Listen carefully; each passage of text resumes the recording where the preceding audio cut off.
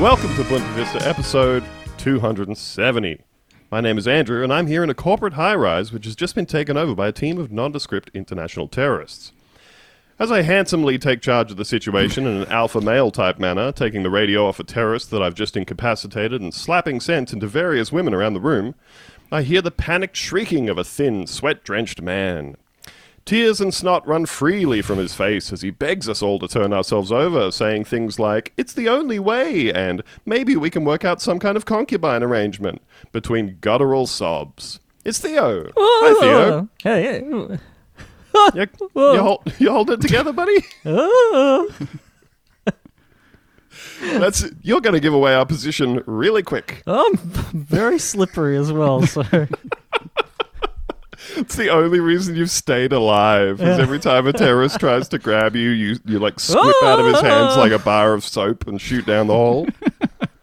Firing me through vents. Oh, Like a boy. bar of soap. Just pinging around through the duct system.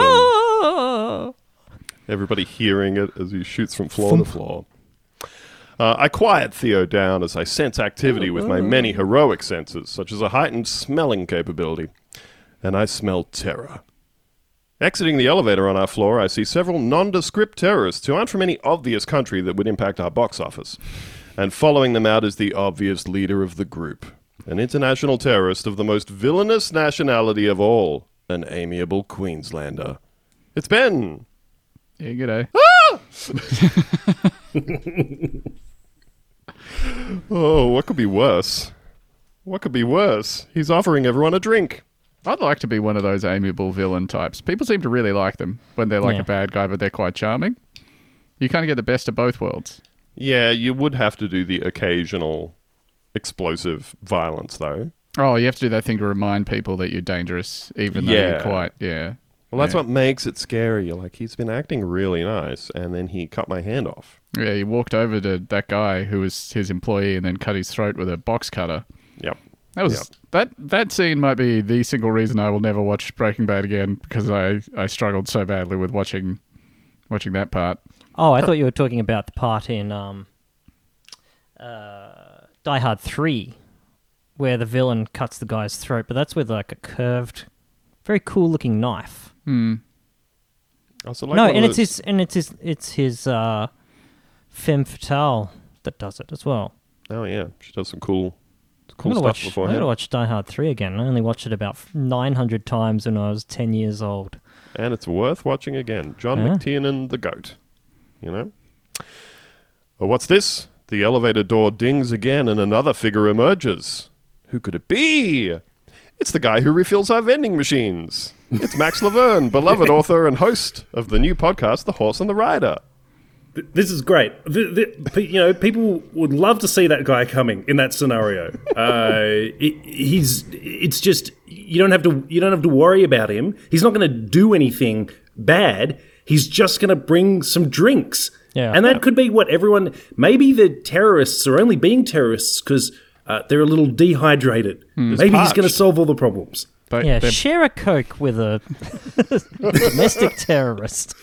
I actually also think that going back to what Ben was saying about being one of those charming villains who's charming most of the time and then occasionally has an outburst of violence, that's a really good way to do it, because I think that what would be quite taxing if you were a villain was to remember to be villainous constantly. It would be a drain.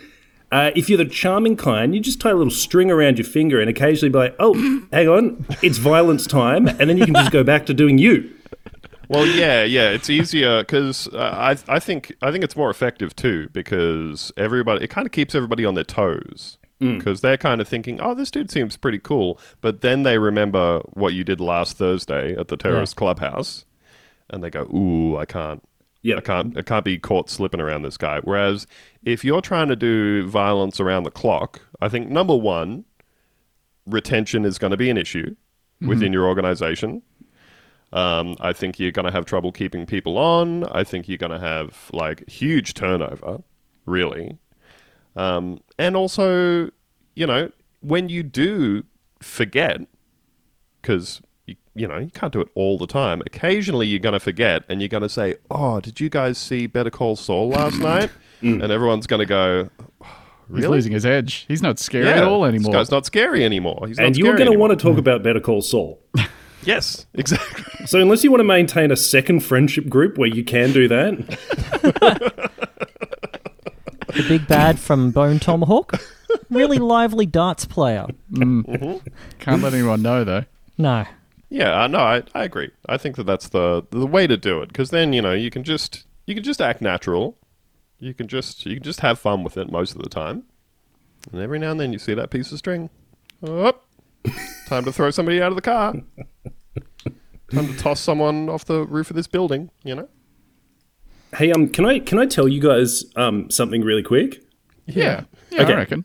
Okay, so I was listening to last week's episode about Papagino, and so I mean I feel like you guys probably occupy a similar place in your family unit, whatever that may be, as I do. I consider myself a proficient Googler. If there's an answer to be found, I'll be the one to find it. And so when I was listening to that episode, I was like, come on, how hard can it be to find out which one is Pizza Man? This can't be that difficult. So I went Googling and, understandably, I couldn't find it. Like, of course, like if the answer was to be found on the internet, then you, Andrew, would have already found it. Well, I went directly to the source and I asked the social media manager of Papagino's Pizza. Now, before you tell us what answer you got, which will only muddy the waters, Max put in the hard yards for us as a special, completely unprompted treat. Max has compiled a little audio file there for us. And I consider myself something of an audiophile. And I basically called up a bunch of Papagino's restaurants in the New Hampshire area. And I just asked the person that I was talking to tell me who was who, which you would think was straightforward. All right, are we ready? Yeah, I'm ready. I don't know if I'm ready, but hit the play button anyway. Here we go. Hey, thanks for choosing Papagino's. We'll be right with you to take your order. Thanks for calling up Papagino's. This is a pickup or delivery. It's actually an unrelated question. Okay. I was looking at Papagino's mascots, and so there's the chef who wears shades, and then there's the slice of pizza with arms and legs, and I didn't know which one was Pizza Man, and I really want to know. What was that? So there's there's the guy with the red hat and the glasses. So there's that mascot, and then there's the other one who's just a big slice of pizza, and he's got arms and legs, and one of them is Pizza Man, but I couldn't find any information on which one is Pizza Man. I'm not sure. Do you know what's the name of the chef one? I honestly don't even know. Is there anybody that does? Let me see. Okay, thank you. Hello? Oh, hi.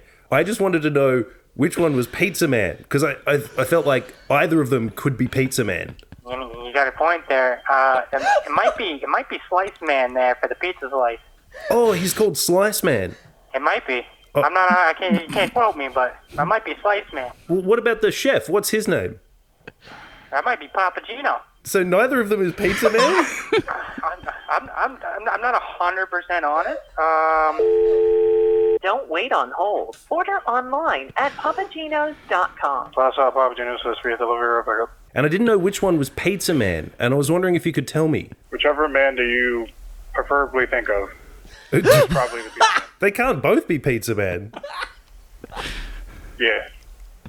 They're both Pizza Man? Thank you for calling your local Papagino. Thank you for holding. How can I help you? We didn't know. Used to be the slice of pizza. Oh, So the chef is it was the chef. It went to the slice of pizza. We went back to the chef. His What? name is Papa Man. so who's Pizza Man? Yeah, it's Papa Man or Pizza Man. They're both one and the same. Okay, so wait, so the same guy as Papa Man and Pizza Man. Yeah. Hey, thanks for choosing Papagino's. We'll be right with you to take the... Thank you for choosing Papagino's. Will you pick up or delivery today? I know one of them is Pizza Man, but I don't know which one it is. I am pretty sure it's the slice. Okay, that makes sense. What's the chef called? I honestly don't know. I've been here for 20 years, and I honestly have no idea. But he's the one on the logo. The only reason why I know the pizza one was called the Pizza Man was because at one point we had the costume here. Thank you very much. Oh, my pleasure. Anytime. That's incredible. Well, I hope that's made it clear. I love the manager at the first place just going completely off script and inventing it. Slice Man. Character. Whole cloth. Oh yeah, that's Slice Man. I appreciated the level of detachment from the person who said it's whichever one you whichever want it to be. He's their guy. He's their guy. And nobody knew. That's not like, I mean, obviously I've edited that, but that is everyone I talked to, and I did not talk to a person who could definitively say, this is, and this is the other guy. So what I've gleaned from that is that the chef is Papa Man, which again is a bewildering choice for a restaurant called Papagino's to call the man Papa Man, and the slice of pizza is Pizza Man. So this is my belief as well, right? Because we had established in the article that we discussed on the previous episode that that there was a Pizza Man mascot. And then when I started looking at the mascots, I got the anthropomorphic slice of pizza and the Papagino, who looks like a big Super Mario with sunglasses. Looks like cool Super Mario. So I went to Twitter and I said, "Hello at Papaginos. Can you please let me know which of the two mascots pictured is Pizza Man?" And on the left, I have a picture of the man. And on the right, I have a picture of the man who is a pizza. Also, what is the name of the mascot who is not Pizza Man? Thank you in advance, because I want to clear this up. I want to know what both of them are called. I don't just want to know which of them is Pizza Man. So I feel like that was a pretty clearly enunciated request.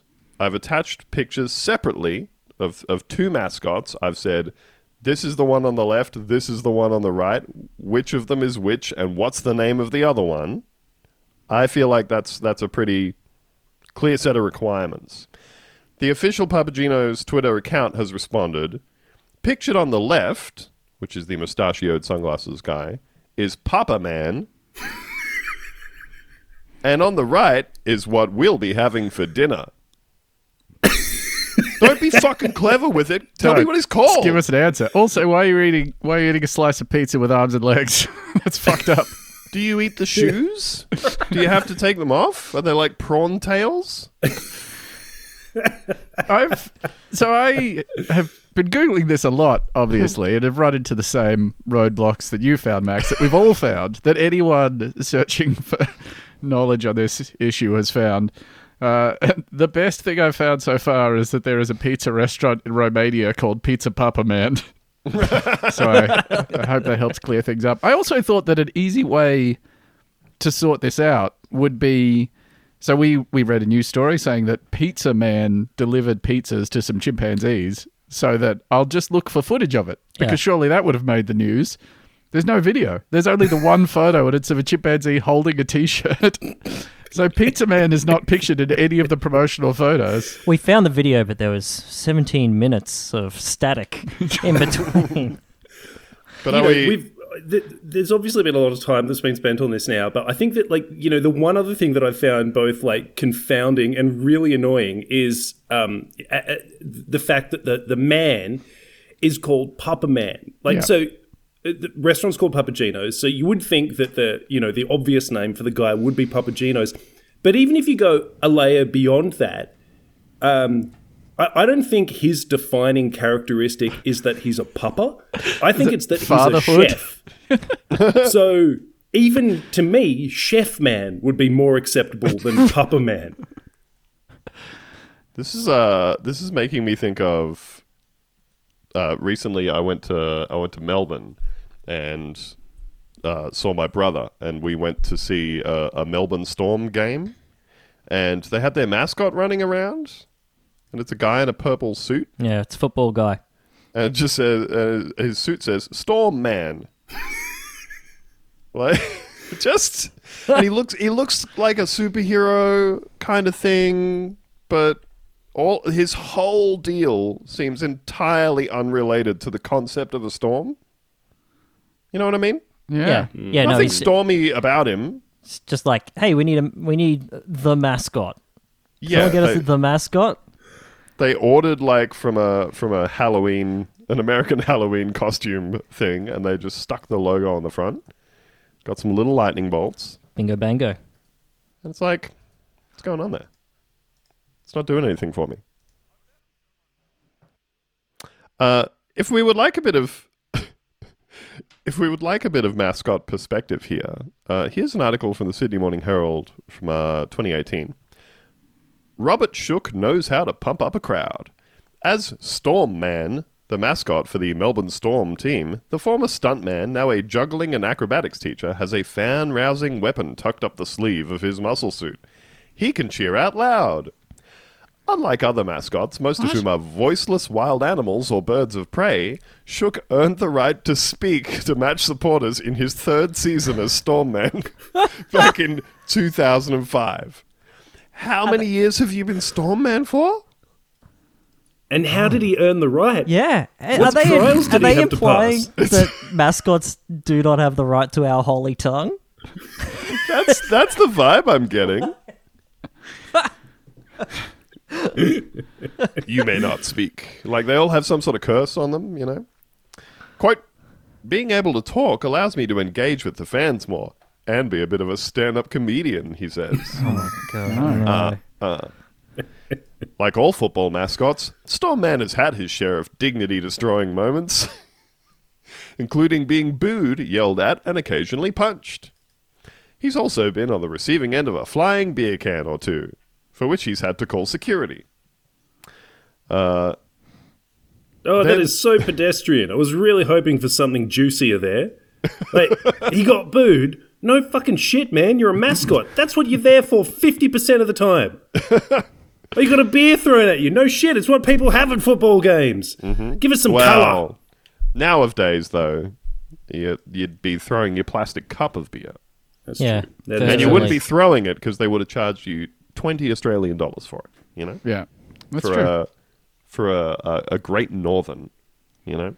Yeah, I mean, if you want to get into it, if you've smuggled one onto the site, maybe you're looking to get rid of evidence, and maybe there's an opportune target there, okay? I don't think we need to get into it, but if you want to, I'll put that out there. No, maybe there's a guy in a storm costume doing some really, really bad observational comedy, and conveniently, it's a perfect place to dispose of a beer It would bottle. be so tempting, honestly. Like, he's covered in foam, so, like... He's How covered bad in can it foam be? and Yeah. he sucks. You know, that's the guy to throw a can Victimless at. crime. Literally name a better person to pelt with a thrown object. I wonder if anybody's ever done any research into what is the perfect amount of beer to drink out of your can before throwing it. Because if you drink all of the beer out of it, it stops being usable as a missile. Yes. You know? But if you crack it and, like... I mean... If you throw it without opening it, I think that's pretty extra mean-spirited. That's you might as well be throwing half brick, you know? I don't even want this fucking beer. This guy I sucks so never bad. wanted the beer. I fucking hate the Storm Man. Every night I wake up drenched in sweat thinking about how I can't fucking wait for the next game. Yeah. Smuggle That'd be a real my 4 pisser, different wouldn't it? beers Like- in. You're like, oh, fuck. They didn't even have time to crack open the beer before concussed me with it. Didn't have time, or were so immediately overcome with rage upon seeing or hearing the ungodly voice of Storm Man, you know? Maybe that's part of the problem. Maybe you're not meant to hear a mascot's voice. No, you're not. 100% No. you're not. I want to have a chat with them. That's no good. They're meant to come over, and then they do some wordless nodding. They high-five some kids. Lots of thumbs up. They're always doing these ones, and this is an audio medium, but you know what a thumbs up. Ben's currently doing 2 thumbs up. Double thumbs up. They love doing those ones. It's like the only way they can communicate, really, because everything else comes off as kind of hostile when your expression doesn't change. One of the other things you can do, you can flip the birds. You can pretend to be jacking off. Yeah. You can act out shitting into your hand and throwing it into the crowd. I don't know what other things you can do besides the thumbs up. Or in the case of this guy, you can pretend you have muscles. Yeah. That's kind of it, I think. You know? Are you tired of paying nothing for the same old superior quality free episodes of the Bunta Vista podcast? Do you want less politics and more content about diarrhea or animals gone wild? Are you tired of skipping through those hours upon hours of paid product placement for Mark Wahlberg film Shooter? Well, boy, do I have the offer of a lifetime for you. That's right, for just $5 a month, you too can be a premium VIP member of the Bunta Vista Patreon. That's right, just $5 for all of our bonus episodes. That's over 300 hours of content from the hosts you know and definitely tolerate. I'll even throw in access to our glamorous and exclusive Discord server, where bizarre arguments only happen once or twice a week at most. Head to patreon.com/buntavista. Sign up in the next 5 minutes and I won't know because that's not my job, but you'll be enjoying the sweet satisfaction of supporting us, and we will love you romantically for it. That's my promise to you. Oh, taking a completely unopened can of Great Northern to the side of the head. It's the one thing we didn't want to happen. I can't find my stinger. There it is. This is the one thing we didn't want to happen. There's too many. Somebody on the Discord just said that the introduction of our most recent segment, trying to think of what it was. Smells to make you go, huh? Cousin shit? Cousin shit. They said cousin shit brings us to 39 named segments on this podcast. It's not my problem. I want people to understand, if it ever seems like for some reason I'm struggling to find the stinger for a particular segment, despite doing this every week, it's because there's 39 segments. Au contraire, Andrew. I think you are on the button far quicker than anyone could I mean, I edit out the fumbling around. So, to the listener, you are on the button. Smooth as butter. You leave a fair bit of fumbling around in there, though, I reckon. It's comedy fumbling. Yeah, I mean, otherwise this podcast would be 23 minutes long. If it's incompetent fumbling, then it's not a good look. No, that's not good. Bit of a fun fumbling or funbling, Yeah. as I like to call it. Yeah, I guess that's true. Yeah.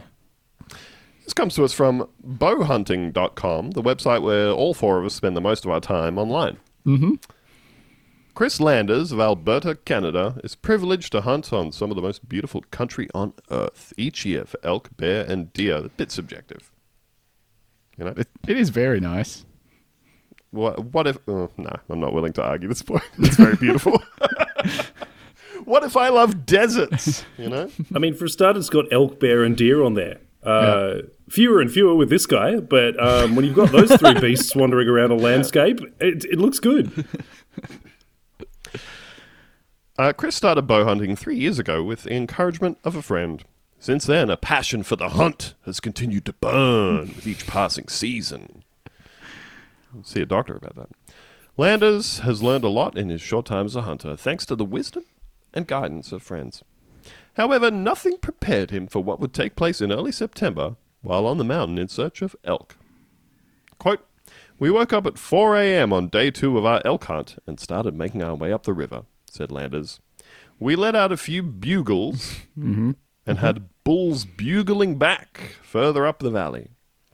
We closed in on the elk and got to within 35 yards of the bull, but couldn't get a shot. We took a break midday to eat and rest up before heading back down into the river bottom. Landers and his friends were planning to ease back down to the river valley and see if they could locate another bull for the afternoon. They made their way across the south-facing slope before stopping to discuss the game plan further." Quote, "Once we started walking again, I felt what I thought was a branch hit me in the leg," says Landers. "I stumbled forward trying to get off of it, then tripped and fell. I rolled over on my back and saw an arrow missing from my quiver and knew I was in trouble. I looked down and saw a rip in my pants and blood was just gushing out of my leg." Ooh.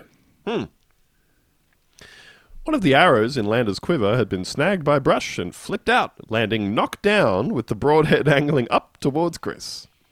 The broadhead entered Chris's shin, angled up his leg into the top of his knee, and lodged in the bottom of his thigh. Oh, no. Oh, what a series of fucking unfortunate events. It's landed on the ground, point up, and then he has tripped over onto it.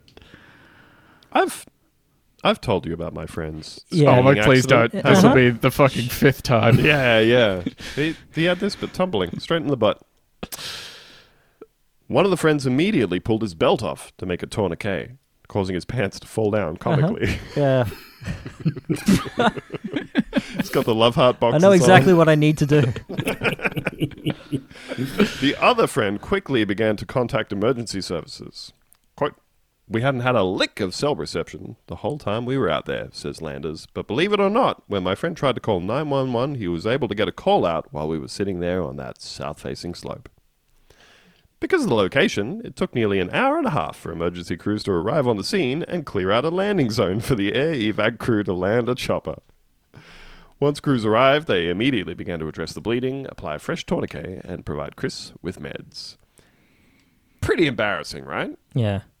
Well, like, as the chopper's landing and they're coming over and it's really noisy, being like, "I'm so embarrassed. Oh, jeez. Oh, It's gosh. my arrow." This is all me, if I'm being honest with you. Butter It's never quivers happened before. over here. Just slipped on out. Oh. Chris was flown to the hospital for treatment and extraction of the broadhead and remaining piece of the arrow. The broadhead did extensive damage to arteries and nerves in the leg, resulting in a number of surgeries. In fact, Landers has undergone 8 surgeries in the last month following the accident. 8. Yeah. That's a lot. Good Lord. I don't know anything about hunting with a bow, obviously, but like how fucking easy is it for an arrow to flick out of a quiver? Like, I think he should be securing his load a bit better than that. Yeah. You know, if he's walking around with like a Robin Hood quiver like slung over his back, he has partially deserved this.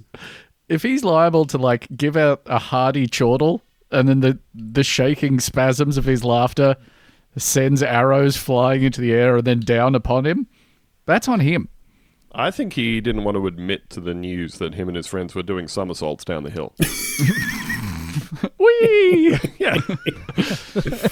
3 Guys, to 4 I haven't grown rolled men. down a hill like this since I was in school. Whee! Stab. Well, boys, it's time for cartwheels. If anything goes wrong, we'll come up with another story. I am partially... if they had, let's say, an incident where one of them accidentally shot one of the others, Donald Rumsfeld style? Who was it that... No. Dick Cheney. Cheney style. You would just say it was a freak accident where your arrow came out and landed knock first on the ground and then you tripped, wouldn't you? The best thing about the Dick Cheney hunting accident thing was that he made the guy that he shot publicly apologize. Yeah. Good move. I'm so sorry that this has happened to For you, the walking guy in is front, saying. yeah. Thea, you know how we were talking, not on the show, but recently we were talking about that streamer, Adriana Chechik, who jumped into the foam pit at TwitchCon. Yeah, it's no good. When I say foam pit, this is an audio medium, but I'm currently doing air quotes around foam pit. Yeah. Because it in reality, it seems like it was a bunch of blocks of foam. Yeah, about foam surface. 1 foot deep on a concrete floor. And if you're listening to this podcast right now and you jumped into that foam pit at TwitchCon, please write in to let us know, Demi.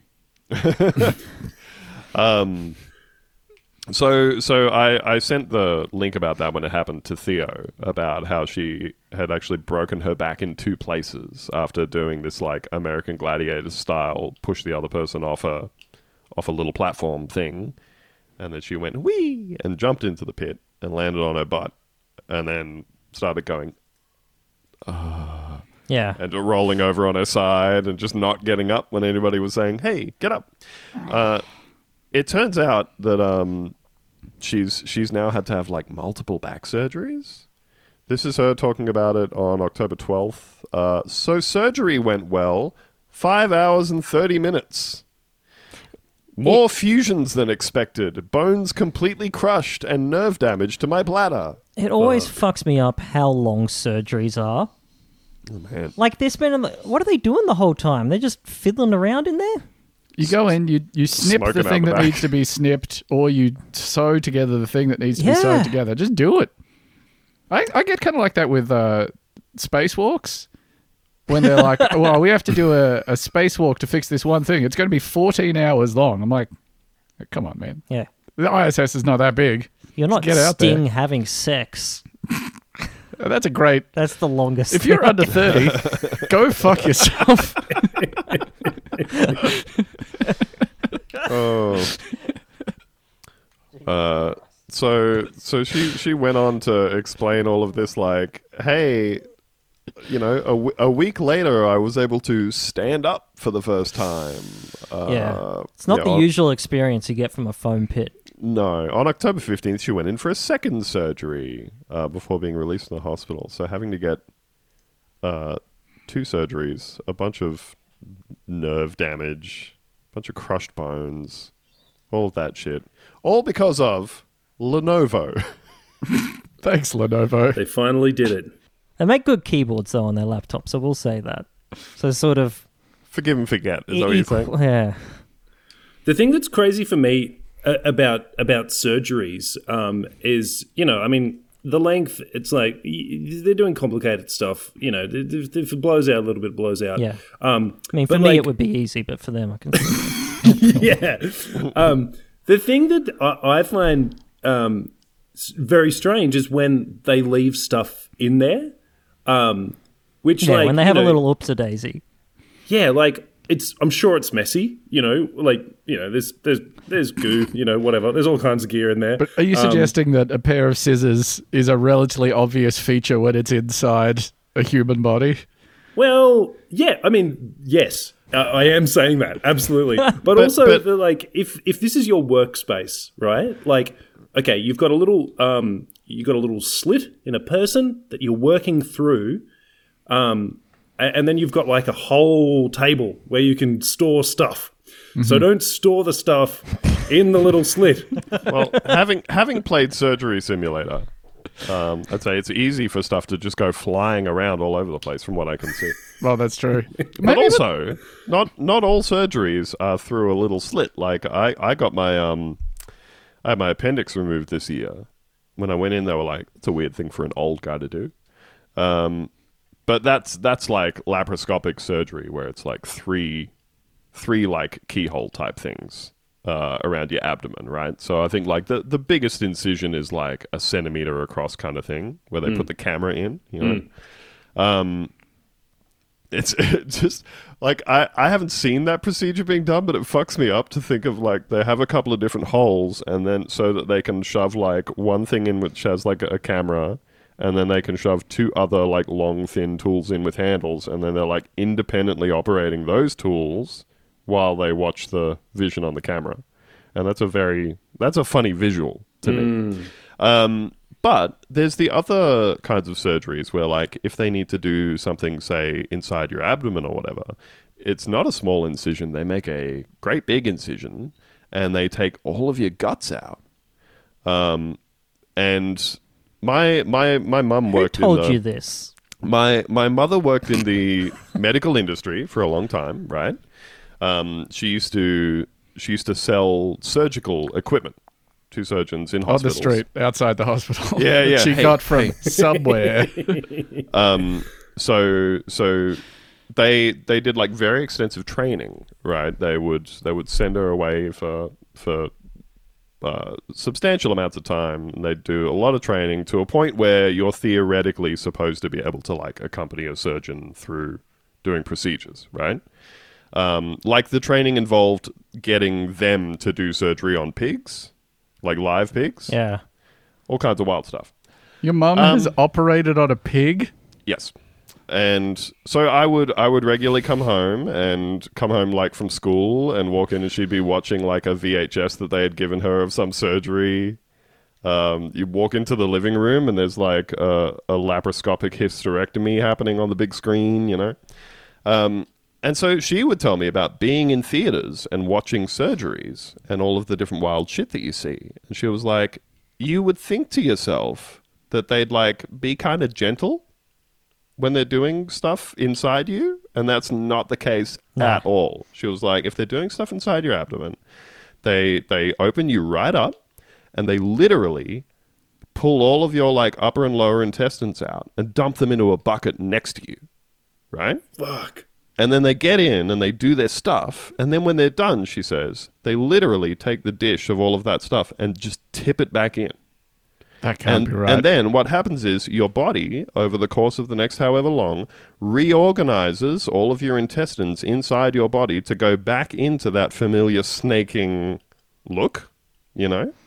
So they just like... Bleh, they slurp that whole thing in there. They've got one of those, like, the $3 red plastic buckets that you buy for, like, doing concreting at home.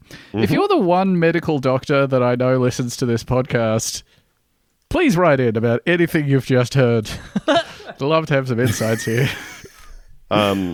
What else do they do when they've got everything out? Are they doing a little cleanup? Just scrape some barnacles off the inside? Oh, look, again though. Compressed air. Like, have you ever watched somebody get liposuction? No. Yeah. Oh my god. Of course not. Reasonable question. Like, so like Hey, we're going down to the old liposuction viewing room. surgery this weekend. You put $2 in and the little pane of glass goes clear and you can see the liposuction happening for 30 seconds. No, like it's staggering to see. They like make incisions like in the back of your thigh or whatever, right? And the surgeon like gets their whole hand in there to like separate the layer the layer of fat and skin and stuff like that. And it looks like somebody like I don't know, man. Looks like a fucking panel beater going to work. Like someone getting butter underneath a chicken skin. But in terms But in I'm reverse. talking about in terms of the vigorousness of the movements for someone who has their hand under your skin. That shit is wild. It's no wonder that people come out of surgeries and stuff in recovery covered in massive bruises and like feeling incredibly sore and everything. Because the surgeon's going like Rocky punching the cow carcass style on you. Absolutely. It is crazy to see like how hard they go when doing stuff like that. So, you know. I guess the point I was trying to make was, what if you accidentally put your forceps down in the bottom of that tray before you dump all the guts in it? Yeah. And then when you're finished, you're just pouring it straight back back in in and it's underneath everything, you know? Maybe it's a really easy mistake to make. See, I'm just looking at my desk right now, and it is a fucking mess. Yep. And I'm just thinking, maybe it's understandable that they lose scissors in there. Maybe you need to clean your slit. Mm-hmm. Right? You come in there with a say those words. slit that's just... It's got Overflowing shit going with stuff. everywhere, hither and thither. I'm suggesting maybe that they do the pegboard tool thing, you know, where you draw an outline around the tool so that you know that once the guts are back in, if you're like, there's a scissor-shaped outline on the tray but no scissors, wait a damn second. I guess this dude got himself fucked up with an arrow, now that I think about it. Yeah. Yeah. Despite think that's spending the last month in the hospital, Chris is expected to make a complete recovery. I don't know. I think anything where you've had to have 8 surgeries and there's a bunch of nerve damage, that kind of precludes complete recovery in my No, he's fine. imaginings. He's great. He's thriving. Oh, he's going to be out there in winter 3 years from now. Oh, I think just get sore because of the time that I got shot. I got shot preventing a robbery. It wasn't cartwheels. I think that, like, we should probably take the rule of thumb that whenever someone has to come up with a complicated story as to how something got into their body, it was a sex thing that was happening. Yeah. And given that it's an arrow and his foot does make it more complicated, the foot's not a traditional orifice. So I think that probably what we have to assume is that there's three friends. One of them's the photographer. One of them's holding the bow, and the other one is the foot model. And their thing is that they pretend to fire arrows at feet. And unfortunately, Mr. Slippery Fingers loosed the arrow, and they've had to reverse engineer it so it's a more wholesome explanation for the boys in the chopper when they arrive. Yeah, maybe it's like it definitely wasn't for Feet in Peril magazine. Yeah. This is the same way that William S. Burroughs' wife died, so it's actually quite tragic. Chris encourages all hunters to make sure they have a fresh first aid kit with them at all times while hunting, particularly one that has a quality tourniquet and plenty of gauze to apply to a wound and a helicopter. My buddies saved my life out there by applying a tourniquet to my leg, says Landers. Otherwise, I would have bled to death right there on that mountain. I just want to, we did miss one paragraph here, which I think maybe is worth including. Lander's buddies thought he was messing around when he first told them he had taken an arrow to the leg, but as soon as he showed them the wound in the blood, the whole crew knew things were bad. They thought that he was lying because of Skyrim. Oh, yeah. Mm-hmm. Pretty cool. Because of the thing. Because of that thing from Because Skyrim. Yeah, they're like, yeah. You used to be an adventurer like us. We got it. Yeah. He's on the crowd screaming, "Ha very funny, Chris." The game came out in 2012, Chris. I like the suggestion that that all it took was for his friends to see like a liter of blood, on his leg, to go, something's up. I suspected something was wrong with Chris when he was bleeding out. Has he always got that much blood on his leg? My goodness. Oh my goodness. Unfortunately, this type of accident happens more often than most people think. A similar instance took place recently in Colorado when a bow hunter was impaled above the knee by an arrow that had been left in the woods by another hunter. He should have gone with that. I fell on someone else's arrow. He should have gone with that. Where's this other hunter? This guy's like, the other hunter is shopping at a supermarket, and then all of a sudden he sees a little plus 10 points come up, and he's not sure why. Hunter is crippled. Huh? What?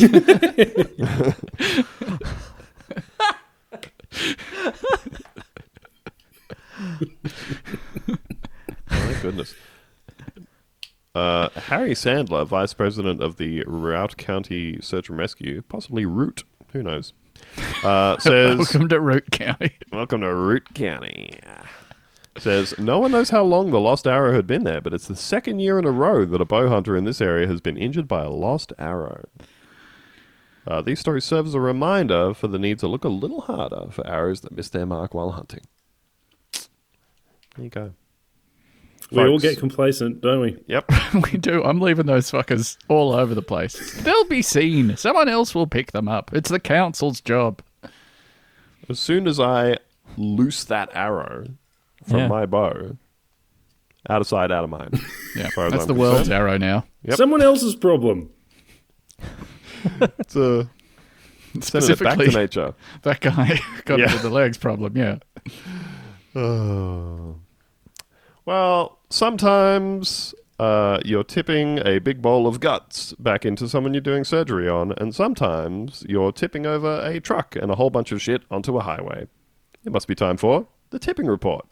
I'm itching for another edition of the Tipping Report.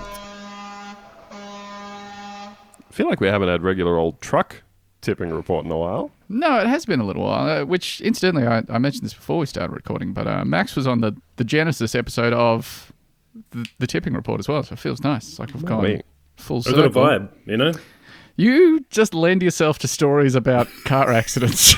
Thank you, Ben. Here we go. I have 11 tons of live catfish spilt on Interstate 95 near Fayetteville, North Carolina. It's a lot of catfish. That's a lot of catfish on a single truck, isn't it? Yeah. They should disperse that. Don't put all your live catfish. Kind of trading thing going on that I'm not aware of that would generate that much demand for live catfish in one place? They do things a little differently in the South. I don't know if North Carolina is that in the South? Are the Carolinas the South? I don't know. They probably eat catfish there. There are some big-time catfish merchants down south that are like, well, we could spread our load over a couple of trucks, but we're spending more on trucks. Put them on the one truck. See, this is why you can't just be profit-driven. It's the catfish that pay the price. This is a direct quote here. Countless watermelons on Route 79 in Fall River, Massachusetts. That's just somebody lazy saying that. Yeah.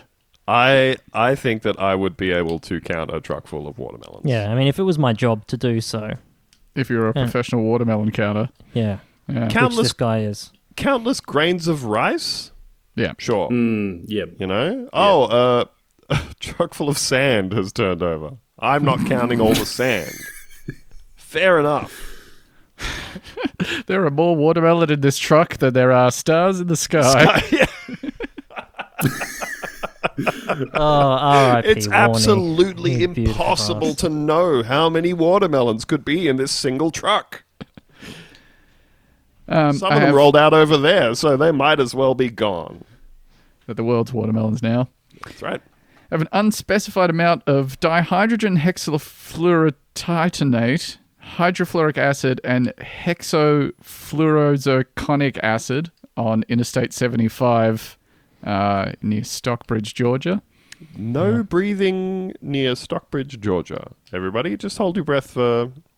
How long could it take? It's always hard to tell with these sorts of chemicals because they always sound very bad, and then you just find out it's like one of the key ingredients in Pepsi or whatever. Which doesn't necessarily mean it's not bad, I guess. I feel like enough of anything is often bad. That's so true. Have you guys ever seen a truck overturned, but with its like content spilled? I've never seen that in my whole life. No, I don't think I have either. I've seen them on their side. This tipping report would have you believe that it's just a completely common occurrence. Well, yeah, this is what the mainstream media wants you to think, is that they bring you a select few stories and then try and imply that that's happening constantly. Yeah. Yeah. They're going, well, look, you know, you guys are all complaining about inflation and the economy and stuff when there's three different kinds of acid to pick up off the ground. Like, as much as you can carry before your hands fall off and turn to bones. Everybody take your little sand pails down there. Free acid. I have a trailer full of sugar beets on 75th Avenue in Edwards Township, Minnesota. Okay, I wonder what's different between them and regular beets. I assume that might just be... Yeah. No, well, that's what they make sugar out of in the States. They don't have sugar cane. Yeah, they've only got corn and beetroot. Yeah. Yeah. Oh, okay. Well, I wouldn't have pictured that at all. A sugar beet. It's like a pale yellow color. A sugar beet is a plant whose root contains a high concentration of sucrose and which is grown commercially for sugar production. Making sugar out of beets. They are, yes. 500 litres of white paint on Indian Hills Drive in St. George, Utah. Never going to get that out. No. Really, really confusing road markings now. I don't know if you can overtake here. The whole road is white, so I think that technically constitutes a double line. I'm just going to stop here. I'm going to wait further instructions. That's road international waters. Anything goes. I think if the entire road is covered in white paint, that's a single line, surely. Well, it's an unbroken line, regardless. It's solid. I think technically it would also be a stop line, right? Because it's also at the same time covering from side to side as well. Yeah. Who knows what to do there? There are law-abiding people in Utah as well, so you know. A truckload of mud on Interstate 75 South in Hillsborough County, Florida. That's irreplaceable. Yeah, so no one died, which is how this story is still in here, because this is also a no-death segment. But 8 people were hospitalized because apparently the mud instantly created an ice-like slick surface that caused like 8 cars to pile up. So that's fun to picture. Less fun. Does it say where they were taking the mud? No, they had no details about the mud's intended purpose. Mud's destination? I hope it was Oh, I hope it was that story that we had one time about like the vacant lot where they were just bringing stuff and dumping it. Lady across the street freaking 8 out. meter high spill. Hey, they bought another trailer load of mud in today. Shipping it from a completely different country. That'd have to also be an extremely expensive substance to ship. Yeah. Very heavy to get yourself a trailer load of mud. If you want some mud, that's just wet dirt. You got dirt in a garden hose? Yeah. DIY mud, baby. That's free. It's true. Even if you don't have dirt near you, you can ship the dirt and add your own water. You can kind of find dirt, I feel. Like, regardless of where you live, you're probably not far from a source of dirt. Some places are sandy. Some places have a lot of loam. Loam. Some places are loamy. Yeah. Just door dashing a bucket of mud. Yeah, DoorDash guy told me there's no mud at the store. And I get in there and the shelves are full of mud. He said he couldn't find dirt or water. I have a truck full of spaghetti sauce on Interstate 290 Mamma mia! in Worcester, Massachusetts. Although they probably pronounce it Worcester or some dumb shit there because it's America. So what are we calling spaghetti sauce? Is it red sauce? Is that red sauce? Spaghetti sauce is like a... Because it could be white sauce. A marinara to me. Yeah. It was a red sauce. Yeah. Although I could also take spaghetti sauce to imply like a meat sauce as well. Oh, a ragu. That's true, yeah. It could easily be a bolognese. Yeah. What I'm saying is that taxonomically, it could also include a nice carbonara. I don't think so. Eggs in there, nicely sealed, not scrambled. I'm sorry, I don't want to be confrontational on your podcast, Theo, but I just don't think so. I think the platonic ideal of a pasta sauce is red. Yeah, if they're just saying spaghetti sauce and not providing any other information, it's a red sauce. We're all agreeing it's red. Majority rule here on this show. Oh, it was a pasta primavera, I'm just not ready to actually. make those assumptions. Well, you don't have to, Theo, but we've raised a quorum and the sauce is red. You've been voted out. I'm sorry.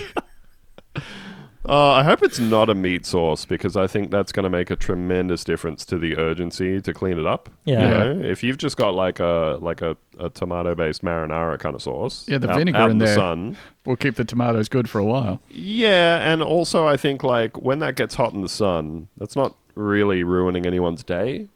Whereas highway covered in meat sauce, you know, a couple of hot days in a row. People are driving over it. They're getting beef all mashed in their tires. Yep. Tire tread all filled with beef. You get home. I hate house that. stinks like pizza sauce. What are you doing out there? I'm just scraping the beef out of the cracks in my tires. God. Beef in your treads. It's so dangerous.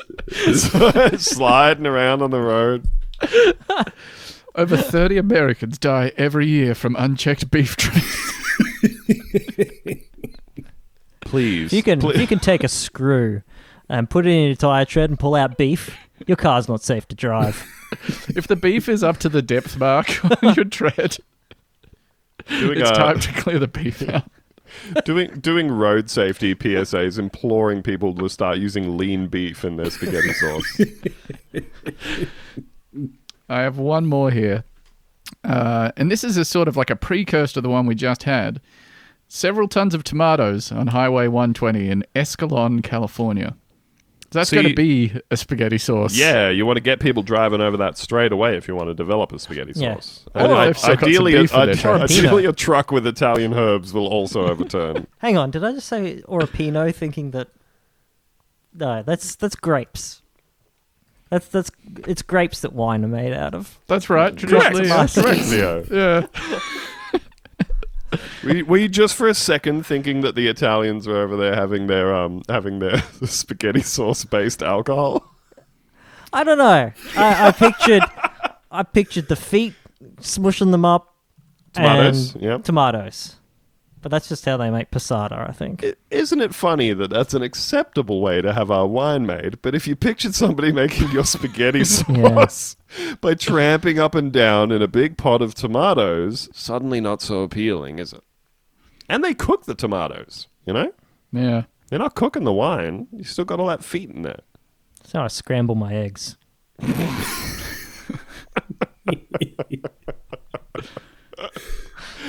how I whip my cream. It's really hard. Andrew gets in there with a couple of steel-capped boots and just starts thrashing around.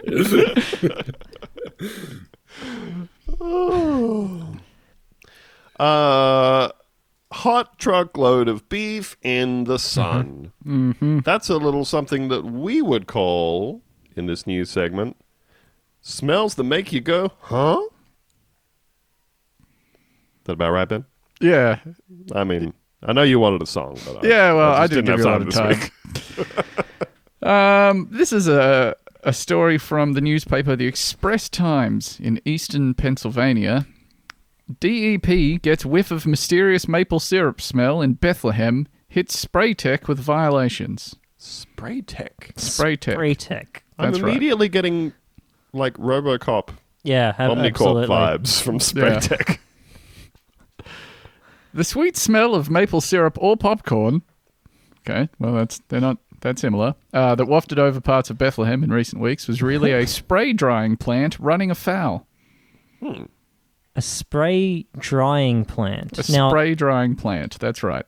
Usually the sprays are wet. Traditionally, in my experience. Yeah, you're not getting a spray is sprayed with dry objects. No. Not even like a fine powder, I wouldn't call that a spray. But a spray of gunfire. Interesting. What? A spray of flowers could be dry. Oh, that's true. That is another use of the word spray. Isn't this fun? We've become an ABC podcast. Get in touch if you can think of any other ways to use the word spray that we might not have thought of. Oh, like... If you know how to get Tiger Webb on the show, well... sometimes yelling at somebody is a spray giving them a spray. Yeah. Yep. Spray I would call that wet. You know? Yeah. Well, depends how you do spray. it. Depends how you do it. Did anyone use this time to Google what spray drying is? No. I was really hoping that someone with, maybe a really low attention span. No, my keyboard isn't actually working right now. None of the keys, when I press them, are making keys appear on the screen. Best thing that has ever happened to you. According to the faultless online encyclopedia, Wikipedia, spray drying is a method of changing a dry powder from a liquid or slurry by rapidly drying it with a hot gas. This is the preferred method of drying of many thermally sensitive materials, such as foods and pharmaceuticals, or materials which may require extremely consistent fine particle size. Air is the heated drying medium, however. If the liquid is a flammable solvent, such as ethanol, or the product is oxygen sensitive, then nitrogen is used. Congratulations. There you go. You have learnt one thing this episode. Yay. Following complaints, the Pennsylvania Department of Environmental Protection says it sent out, quote, odor patrols 5 times late last month to track the source of the mysterious smells. They picked up the scent on September 22nd, leading them to Spray Tech on Avenue B in Bethlehem near Lehigh Valley International Airport. The result was a notice of violation to the New Jersey-based company for, quote, malodorous emissions that were detectable outside the property. I think that's harsh. I actually think the whole thing's a wash. If it smells good, that's fine. Don't try not to do it, but if it smells good, that's okay. That's a fair point, actually. I would say that's a misuse of malodorous. This is benodorous. How would you say mellifluous? No, what does that mean? That's actually your name. If no one else will say it, I will. Oh, that's true. Wow, what a lovely coincidence. What's Latin for good? Yeah, mellifluous is about sounds. I got that one wrong. Yeah, like if it's a pleasant smell, that doesn't seem to be a violation of that law at all. It smells like popcorn. They're very objective. Yeah. Well, I mean, yeah. There was notice of violation as well for installing a new spray dryer without state approval. The DEP has requested Spraytech submit a plan to correct the situation within 15 days of the notice, dated October 4th. Spraytech, which also has plants in New Jersey and Wisconsin, did not respond to a request for comment from LehighValleyLive.com on Thursday. The violation notice did not specify what caused the smell. At a recent Bethlehem City Council meeting, a resident complained that he and his neighbours want to know if the source is potentially hazardous. DEP spokeswoman Colleen Connolly said the source will be determined when Spraytech responds to the department with corrective action. Connolly said the department received 11 complaints from residents about the smells over 3 weeks in September. She declined to elaborate on how the, quote, odour patrols traced the smell, citing department policy. Oh, they're not going to release that that odour tracking technology. Why is that a We secret? all know that it's a guy in a go-kart holding the smell horn up one nostril as he zips around the city. It's also so funny, like, to hear about, like, civil issues in Bethlehem. It's like hearing a whole bunch of toilets are backed up in Narnia or something. The fictional city of Bethlehem. That's right. Oh, you think the Bible is real now, Ben? Also, sorry, this wasn't really enough to do a whole segment for, but that smell that was in the last time that we did Smells That Make You Go Ha, which was also the first time we did Smells That Make You Go Ha, they found out what it was. It was... I'm sorry, I should have probably actually written this down. Oh, it's from an asphalt plant. Yeah, it's probably not that great. Yeah. I mean, that's not... Classic stinky place. Yeah, but it's not any of the many... the diaper factory, every other place that they listed off. I guess they just forgot to check this one. Did we agree on what our antonym is for malodor? I'm going to submit redolence. Is that... I thought something could be redolent... Oh, no. That doesn't necessarily relate to smell, though, does it? Oh, redolence, by definition, a sweet or pleasant smell. Oh, that's quite nice. And an antonym for redolence is malodor. Yeah, right. We did learn something today. Unless the antonym is just odor, Well, yeah. And malodor is like evil odor. Oh, it's a sort of Luigi Waluigi situation. Yeah. Yeah, absolutely. I can see that.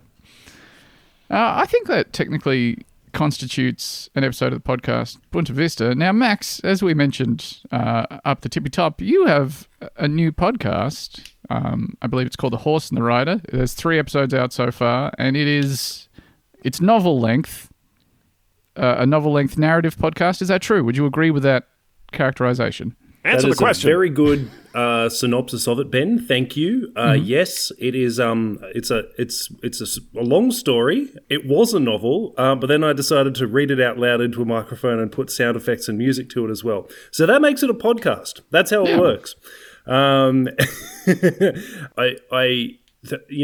would love people to listen to it because in it. I give all of the details that you would need to donate money to me.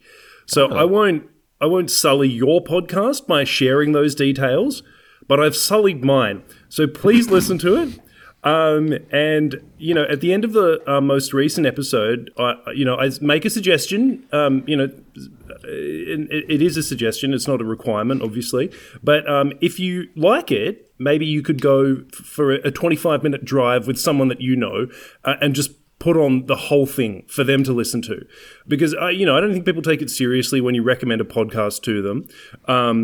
But if you force them to listen to it because you play it to them while you're in the car and you've locked the doors potentially, that's a really good thing to do. So while I appreciate you having me on the podcast today to do this plug, if you guys could actually each take one person in your life for a 25-minute ride, it can be a 25-minute round trip, doesn't have to be a destination that's 25 minutes away. That would also be great for me personally. That would be awesome. I'd recommend a single trip, though. I think you really do want it to be unbroken. I specifically choose to listen to the episodes when I know I'm doing a drive that's over 15 minutes. You did provide some hyper-specific examples of 25-minute drives for a number of international cities. A Brisbane one that I would offer up is maybe if you were driving from Milton to Wishart. That's probably about 25 minutes if the traffic is bad. So if you were, say, driving from my place to Theo's place, that's kind of the perfect length for that. Andrew, do you know of any 25 to 30-minute drives in Canberra? Ooh, let me think. I think it'd probably take about that long for me to get from my house to Parliament House. where the Prime Minister jacks off in front of all the other politicians. Just depending on how much ANFO you've got in the back of your car at the time. If you don't have a 25-minute drive, perhaps you and a loved one can just turn on the car in the garage and listen to an episode. Are you glad you came on here to... And just give us some revs when something you like happens on the podcast. When you agree with it. Hey, that's Max. Let the car be part of the experience, you know. My suggestion would be, my suggestion would mainly be, make sure that the podcast is like queued up on your phone before you get in the car, so that you don't have to like look at your car while you're driving or anything, and wait until the car is moving at a decent clip before you ominously push the button that locks all the doors in the car. Yeah. Because if you do it while you're sitting in the driveway and you haven't backed out yet or anything, they can just hop out. You don't want them to miss out. They can just hop out with no consequences. Yep. There's got to be consequences, or they're listening to the show. One of the two. So it's called The Horse and the Rider. Thank you, Bunta Vista, for joining my podcast network. Thank you for finally accepting the application and fees. See you next week, everybody. Bye.